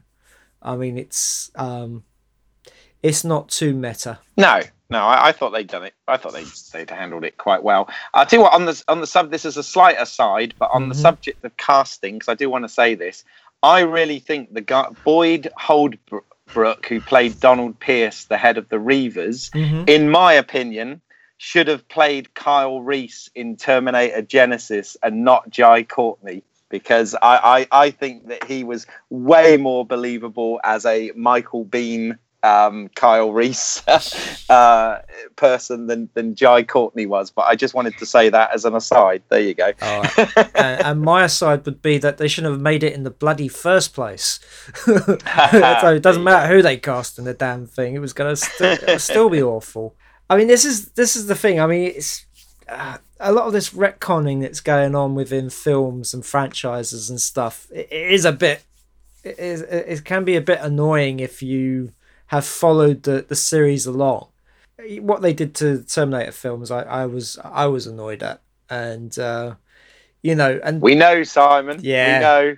We've had your rant on this. Yeah, so that's why I'm not gonna go there. But I mean, but the thing with the X-Men films is that they're as it goes along, as the series goes along, it keeps getting retconned and retconned. And I mean, what do you guys think is the future of this series of films then? Well, I mean, Bryan Singer says this is geeky, I'm sorry, but Bryan Singer says on the commentary of X-Men Apocalypse, he's with Simon Kinberg, who's obviously kind of the if you like, showrunner of those films, and they've sort of said that the setup at the end of X-Men Apocalypse is kind of their way of starting again, starting fresh. You know, the X-Men are just starting, and the adventures, you know, happen from that point on, and that's kind of what the film was designed to be. And you know, that they've got that license because of what they did in Days of Future Past. So I mean on that whole thing of ownership, by the way, we were talking about the MCU and whatever. I mean, quite an interesting little tidbit is Fox Studios actually own the term mutant, all right, which is why when you see Quicksilver in the MCU one, they refer to it as miracles because they couldn't use the word mutant. And I think that's kind of interesting how these studios really take ownership of their products, you know, to that level, because of course it's a massive revenue generator for them. But yeah, I think they're going to carry on and just sort of, you know, carry on with that young new cast that they introduced in Apocalypse. Well, Keith, just reading on IMDb on Lauren Schuler Donner's page, she, you know, the producer of all the movies, including Legion TV series. Yeah. Yes. Apparently, we've got X-Men: The New Mutants, we've got X-Force, Gambit, Constantine 2. Nothing to do. Okay, and then X-Men Supernova and Deadpool 2 coming up. So and it will go on and on and on. Yeah, so it seems as if she's already lined up. Well, they've got to compete. X-Men. They've got to compete with Disney and you know, and a whole nother podcast. We won't go there, but you know, obviously this is what Warner and DC are trying to do as well. And you know, it's business at the end of the day. But for us sort of fans and geeks, it's you know, more movies for us to talk about. So it's all good, I guess. What do you guys think? Rockin'. Love it. Bring it on. So, Clive, what's your thoughts about the future of the X-Men series then? Well, in the near future, we're going to get more spin-offs, aren't we? And, you know, Cable's going to come in. We haven't really talked about Deadpool, but Cable's going to come into the Deadpool movie. Everything is going to get more 90s, I think. You know, because you know, Apocalypse was set in the 80s, so I mean, you're gonna get a lot more sort of 90s characters coming in, I think. But then I think eventually we're likely to see. I think we're going to see Avengers versus X-Men, because that was a big comic book storyline, and I think, you know, if you just said a few years ago that Spider-Man would end up in the MCU, you would have gone, oh, no way. You know, look at that, they've got all these spin-off movies playing with Venom and people like that, and now they're making another Venom movie. But it just goes to show where there's money in it, it's going to happen. So I think maybe after the events of Infinity War, when perhaps, you know, you've got new, fresh, you know, Avengers sort of going on, and maybe they've got a new, fresh lot of X-Men, then that's how they get people interested again, assuming that there hasn't been a sort of massive sort of fall in the whole superhero genre at that point. But yeah, that's right. I wouldn't be surprised. I wouldn't be surprised to see X-Men versus Avengers at some point. Well, isn't they say you know that a genre is sort of running its course when they start bringing out the versus films? Well, yeah, I mean, I don't know. I mean, obviously Spielberg has been saying that, you know, he feels that the superhero movie is in danger of going the way of like the Western, you know, back in the 50s, you know, where we're going to become over flooded with it. But, you know, they've got, you know, Marvel Fox, Warner, all of them, they seem to have timelines going at least for the next sort of decade with proposed movies, and with some of them multiple movies per year. So it's all going. And interestingly, I mean, again, in terms of timeline and where it sits, I haven't quite figured it out yet. But there won't be any spoilers here. But Noah Hawley, who was responsible for bringing Fargo as a television series for the Coen brothers, he is the showrunner for the Legion series, which is massively artistic. I mean, it deals with astral planes and different perceptions of memory, and it's very artsy with shifting aspect ratios and all sorts of things, and it is very interesting. But where that's going to sort of tie in with it all, because apparently it will, it is another thing to watch out for. But it's a cable show, so it's a little bit more daring than a normal network TV show. Yeah. Okay. Before we move on, I just want to put my 10 pence in and say that I think even though Hugh Jackman may be finished with the X-Men franchise, I don't think the X-Men franchise is finished with him. I think they will. I think they will bring him back, and they will do a Rogue One with him. It'll be another actor, but it will be his face there. Because at the end of the day, who are you going to replace Hugh Jackman? Who would take his place playing Wolverine? Because I'm working on it. I'm exercising a lot more. I have a beard. I can do two accents. One you're hearing now, and the other one I'll just introduce on the night. But I think I can be a contender.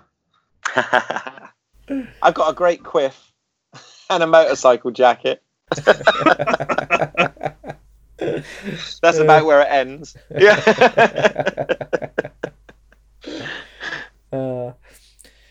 So I gather everybody enjoyed Deadpool, yeah?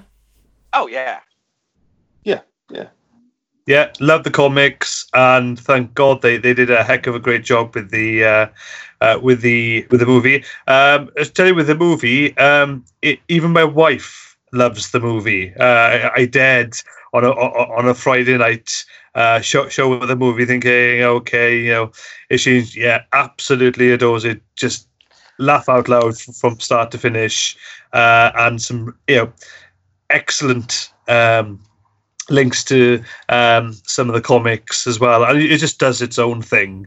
And having now seen the trailer this week for 2, and the humor in that, again, just love it all over it. I'm going to get myself a Deadpool tattoo. Your wife's interest wouldn't have anything to do with Ryan Reynolds by any chance, would it, Graham? Well, the fact he looks like a shaved testicle, not sure. I'll go ask her. Yeah. Or the fact that I look really good in spandex. Oh dear. We're back to Buns of Steel territory, aren't we? Yeah. We never will. But I mean, if I have to say, if it wasn't for the success of Deadpool, I don't think Logan would have been a rated R film. I think we would have. It would have been of the same sort of PG-13 violence or 12A violence, very bloodless. So I mean, it's one of the great things it has done for the superhero film. It can show that you can have a proper adult rated R film and it will make money.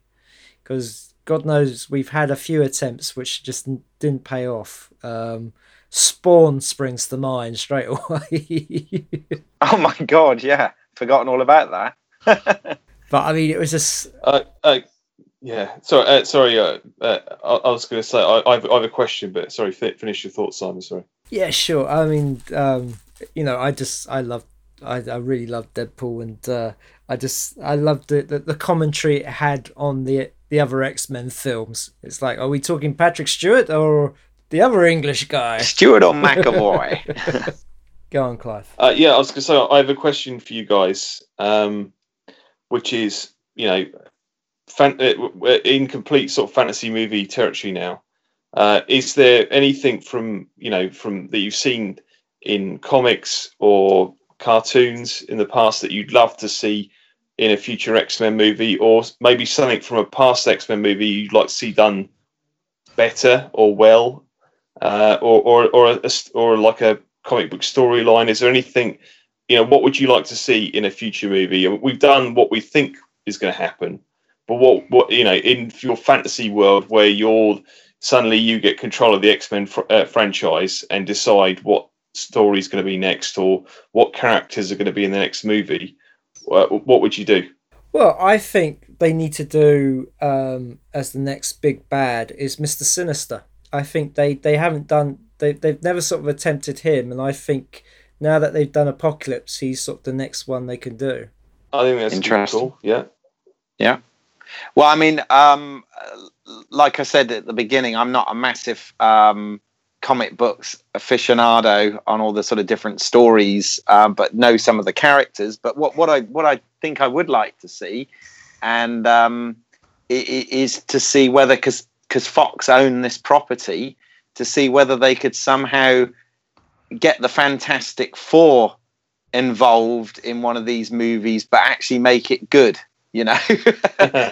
and sort of have the X-Men characters and the Fantastic Four characters in some sort of crossover movie together while Fox owned the rights to them. I think that would be cool if they could do it, but who knows? I mean, there was talk that the last movie was supposed to be in the X-Men universe, but then that everybody's sort of denied that now since the movie was a bit of a flop. So I'm to chip in. I'm just interested in where they're going to go with Gambit. Basically, he had a starring role, or more of a cameo, really, in Origins, wasn't it? Yeah. Wolverine there, and I thought, some real good as a nugget there. And I'm not sure who's going to play Gambit or the like, but I think as a character, they really could hit big there. Really get into a rich seam of stories there. So I look forward to that. Other than that, I'll just keep on trucking with the X-Men. Deadpool, huge fan. Yeah, hope they can make two as funny, as different, unique, and action filled as the first. I hope they really can do that and not go too crazy. If they've got Cable in it, then it is going to get crazy, especially sort of timelines and stuff, because Cable's a character that comes from the future to the past and stuff. But their relationship is so excellent in some of the comics too, where they really are at loggerheads, but they do get to work together. But Cable really just almost at his wit's end with Deadpool, and how Deadpool just goes off tangent, It could be a lot of fun there. And Graham, according to IMDb Pro, it's Channing Tatum who's playing Gambit. Ooh, okay. Oh, somebody with okay. Physically, okay. Bit of a big guy. Gambit isn't, but no, somebody who can act. Great. Looking forward to even more then. And what about you, Clive? You asked the question. What would you like to see storyline wise? I did. I mean, this part of me would like to see the Dark Phoenix story done properly. At some point, it's maybe still a bit too soon, but at some point, I'd like, that would be nice. But then it's just like sort of favourite characters that you have that either have appeared once and then disappeared, or just not appeared at all. I mean, what can I say? I do like my slightly cheesy X-Men characters. So so Dazzler would be great to see in the movies, and plus she can do all the songs. She can do the theme song. So there you go. It's a win-win. Are you saying Adele's going to be in a new X-Men movie? Adele as Dazzler. Well, that would be interesting casting. I have to say, in terms of casting, by the way, and I'm not taking anything away from the actress because I'm sure she's very good, but the young actress from Game of Thrones that they cast as Jean Grey in Apocalypse, I could not buy that she will grow up to be Famke Janssen in the slightest. So, that was one. Most of the casting, I think they're quite good with that sort of stuff, but that one I was like, no, I don't sort of buy that. But the actress is very good, and that's what matters. So, Yeah, well, as you say, they're certainly going now their separate way from the original trilogy. So more comic booky because they are sort of wearing the yellow and blue stuff as opposed to the, like you said at the beginning about the leather and black leather and trying to tone down that whole thing. I think it has gone, because probably of the success of the Marvel movies, it has gone more comic booky nowadays, Yeah. Yeah. I mean, it's still not. I mean, again, it's still not as colourful as the comic books. I mean, they've added a bit of colour to those suits, but they still are kind of more on the leather side. Right. That's what I felt seeing it. And I mean, you only see them for a few seconds anyway in the new uniforms. So this is true. Yeah, and they can't have any metal in them, otherwise Magneto will just be able to control them. And no to leather, no to dead animal skins, people. Neoprene. That's the future. Neoprene. Do they have neoprene in the 90s? They can make it up. They can come up with a new fabric, a wool blend of sorts. Well, actually, one of the things they did research and get right was, and I was quite impressed by this. Obviously in First Class, they've got the blue and yellow costumes, which are, of course, I get is a total nod and wink to the comics. But apparently, the materials that were available at the time for those type of flight suits that they had were only available in blue and yellow. So it did actually work in reality as well, which I actually thought was quite cool. Nice geek fact there. Thanks for Keith. Excellent. So, guys, final thoughts on the X-Men series? Yeah, I love it. I like the 10 movies that there are. I'm enjoying Legion at the moment, and I'm happy to see new movies. So, all good. But I do see it as a separate thing currently to the Marvel Cinematic Universe. They're two things that I enjoy both, but they exist in their own little worlds as far as Keith's headcanon goes. Okay. I'd be really pleased that what they're doing now with Deadpool, Logan, Legion is being a bit different while still having some of the X-Men elements as well. The X-Men comics coming through a bit more, some more of the characters coming through. So you've got your staple stories and characters there. But I'm really enjoying how there's actually something a bit different. I know, with the Marvel TV series with Daredevil, for instance, and then Luke Cage, they're trying something different. So I'm really enjoying the fact that they're not just sticking to the same formulas. Yeah, so more of the same there. I'll be going to the cinema. I'll be paying more through streaming, Amazon, Netflix, what have you, to watch them. So please there. But yeah, if it comes a bit too much, like as Clive said, X-Men babies, then they'll lose an audience member here. And Clive? I think it's an interesting series of movies. It is almost like, the franchise is like Wolverine in that it has this incredible healing power to come back from really terrible movies. Because I personally, I don't love all 10 movies. There are 3 of them I think are rubbish. But but equally there are some really strong movies as well, and there's some really, and even in the rubbish ones there are good scenes and good moments and good sort of, especially if you're a fan of the comic book, you're going to get something out of them. I was surprised how much I actually enjoyed revisiting The Last Stand, which isn't a good movie by any stretch of the imagination. And just look at any scene with Juggernaut in, if you want evidence of that. But you know, there are good moments, and you know, and there are some really strong films in this. You know, I think First Class is very well named, and I think you know, I think Logan is very good. I think Deadpool's very good. I think Days of Future Past is frustrating because it's almost very, very good, but it has some flaws. X2 or X-Men 2, as they seem to have renamed it, hasn't aged that well, but it's still a very strong movie.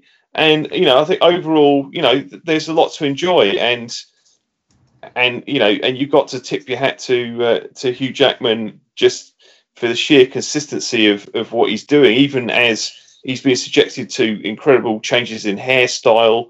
And you know, and the movies around him are of variable quality. He's just been, you know, sort of held. He has held it together. So it's been fascinating to see what happens going forward with, you know, Son's Wolverine, at least for a bit, anyway. Well, yes, because I don't. Well, it'd be interesting to see how they do without Wolverine, but I imagine his. He'll come back in one way or another in some sort of disguise, or you know, some form. Yeah, I mean, it's one of those series where, you know, for every good film there's a bad film, and as much as it's I didn't think it started off very well, it's sort of it's come together, and you know, it's some decent films in there. I mean, I wouldn't go out and own every one of them, but there's quite a few that I would. And you know, let's see what the next lot of films are like. So thank you so much, Graham and Clive, for coming on. Thank you. You're welcome. For having us. Yeah. Graham, are you on social media? Can people find you via Twitter or Facebook? They will not find me on Facebook. Twitter, I am there and do follow. But I'm more of a hidden figure, gents, and quite picky with contacts and the like. So, have you got preserving your secret identity, Graham? Have you got anything that you're working on that you can tell us about, Graham? Not at this moment in time, but when work and release, you'll get to know. Cool. Says Luke KG there. Very cagey. Clive, where can we find out about your work? You can go onto Vimeo. I have a page there. Search under Clive Ashenden and you'll find me. And are you on Facebook or Twitter? I'm on Facebook. I'm not on Twitter at the moment. Okay. And Keith, where can people find your work?